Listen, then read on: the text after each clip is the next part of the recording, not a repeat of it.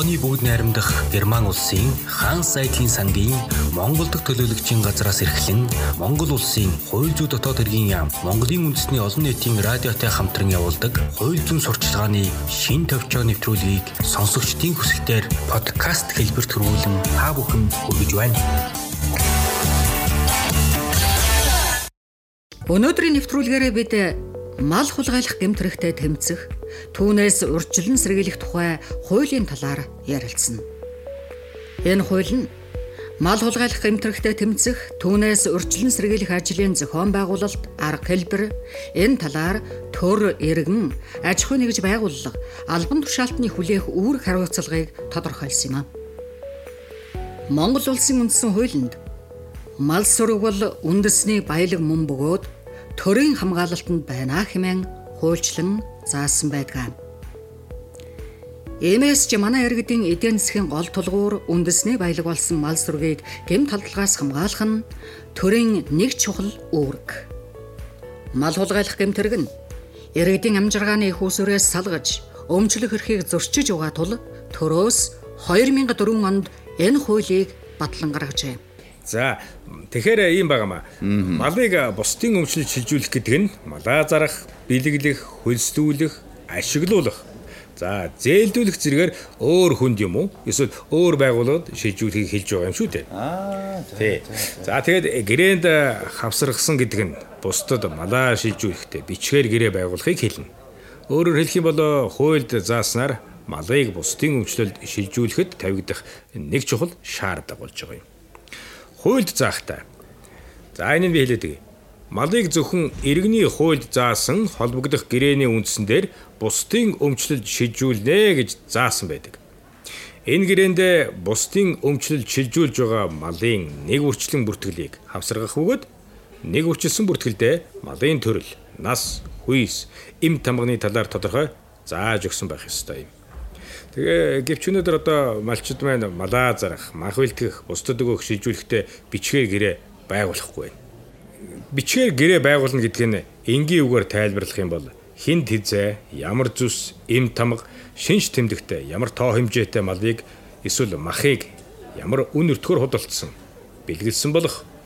Эсвэл ямар хугацаагаар хөлсөж байгаа, зээлдүүлж байгаа зэргийг бичиж авч байгаа хоёр талын гарын үсэг зурж авахыг хэлж байгаа юм. Энэ нь хэн нэгний олж авсан юм уу? Авч яваа, зарж байгаа, эдэлж хэрэглэж байгаа мах юм уу, мал юм уу? Одоо энэ хууль бусаргаар хулгайн замаар олж авсан эзэмссэн эсхийг шалгаж тодруулахад чухал үүрэгтэй гэдгийг одоо та бүхэн мэдэх шаардлагатай юм байна. Шаардлагатай бол гэрээ ямар байх, яаж гэрээ хийхийг сумын хэсгийн төлөөлөгч зааж өгч гэрээний загварыг гаргаж өгч болно шүү. За ер нь бол ойлгож байна. Тэгээд энэ нөгөө мал махны гарал үүслийн гэрчлэгээ нэг юм байдаг да. Тэрий ч одоо хэн хаанаас олгохор болж байгаа вэ? За тэгэхээр ийм байгаа. Сум дүүрэг баг хорооны засаг дарга нь мал бүхий иргэн болоод аж ахуй нэгж байгууллагаас төв суурин газарт борлуулах худалдах зорилгоор оруулж байгаа мал мах бэлтгэх гарал үүслийн гэрчлэгийг олгож байгаа. Сум дүүрэг баг хороонд мал махны үйлдвэрлэл худалдаа үйлчилгээ эрхэлж байгаа иргэн за аж ахуй нэгж байгууллага нилээд байгаа. Бид малын болон махны түүхий эдийн чэнж гэж нэрлэдэг. Эдгээр хүмүүст мал хулгайлах гэмт хэрэгтэй тэмцэх, урьдчилан сэргийлэх талаар хуулиар тодорхой үүрэг хүлээлгсэн байгаа. Тухайлах юм бол ийм байгаа.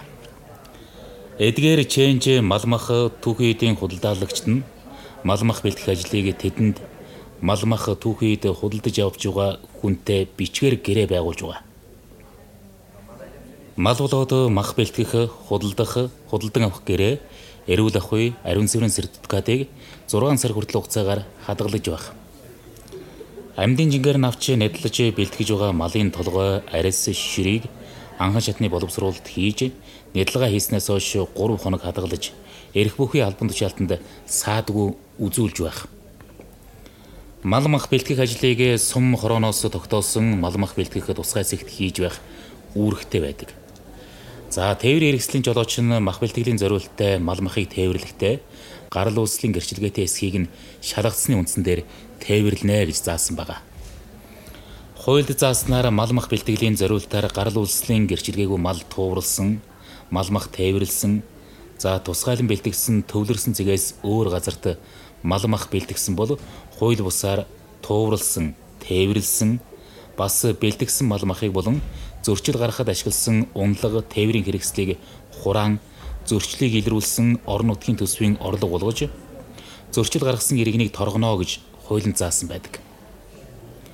Мөн амьдын жингээр авч нядлаж бэлтгэж байгаа малын толгой, арьс ширээг анхан шатны боловсруулалт хийж нядалгаа хийснээс хойш 3 хоног хадгалж эрх бүхий албан тушаалтанд саадгүй үзүүлж байх үүргээ зөрчсөн иргэн аж ахуй нэгж байгууллагыг торгох талаар хуульд заасан байдаг.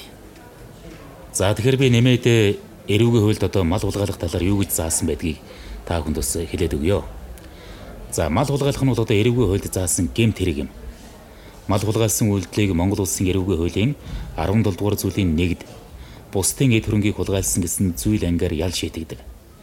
Хохирогчд учирсан хохирлын хэмжээнээс хамаарат ял шийтгэлийг бол одоо ялгаатай оногдуулдаг. За үүнд нийтэд тустай ажил хийлгэх, зорчих эрхийг нь хязгаарлах, хорих ял гэсэн ийм 3 төрлийн ялаар шийтгдэг.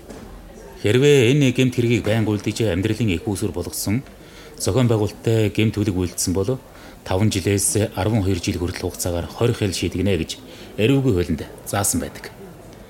Гэмт хэрэг үйлдэж олсон эд хөрөнгө гэдгийг нь одоо мэдсээр байж, өөрөөр хэлэх юм бол одоо хулгай дээрмийн аргаар олсон гэдгийг нь мэдсээр байж авсан, бас хадгалсан, борлуулсан бол ял шийдэгдэг. Бас мал хулгайлахад хамтран оролцсон бол ял шийтгэл хүлээлгдэг тул цагдаагийн байгууллага нэг үрчлэн шалгаж тогтоодог юм шүү дээ. Хүүхэ. Хулгаан гэмт хэргийг мэдээлсэн хүн урамшуултай байдаг гэж сонссон. Үнэн үү?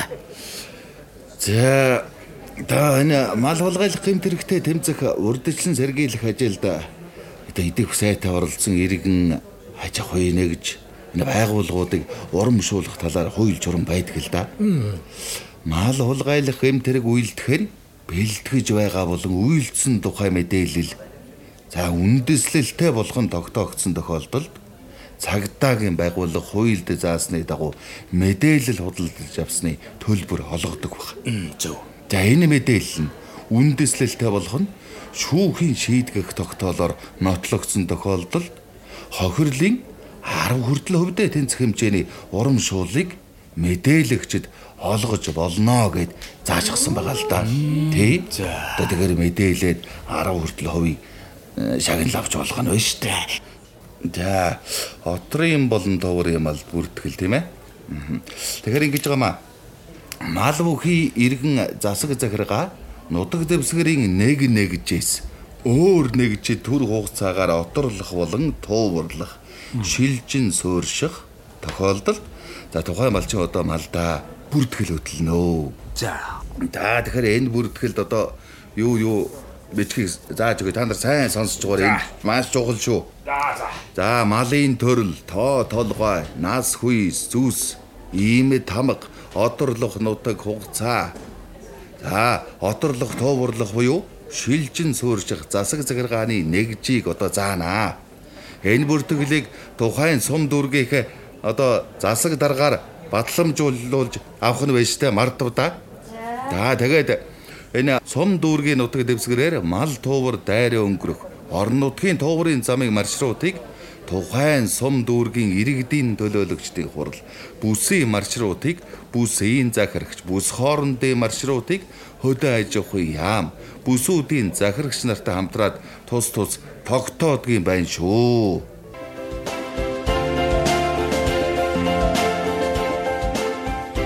Мал хулгайлах гэмт хэрэгтэй тэмцэх урьдчилан сэргийлэх тухай хуулиар мал хулгайлахтай тэмцэх ажлын зохион байгуулалт, арга хэлбэр, төр иргэн аж ахуй нэгж байгууллагын хүлээх үүргийн талаар зохицуулжээ.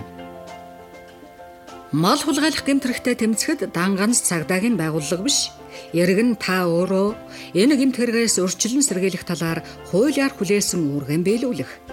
Төрийн болон төрийн бас байгууллага цагдаагийн байгууллагатай хамтран хүчээ нэгтгэн тэмцэх нь чухлаа. Малын хулгайгаас сэргийлж, сэрэмжтэй байх нь иргэн танаас хамаарна.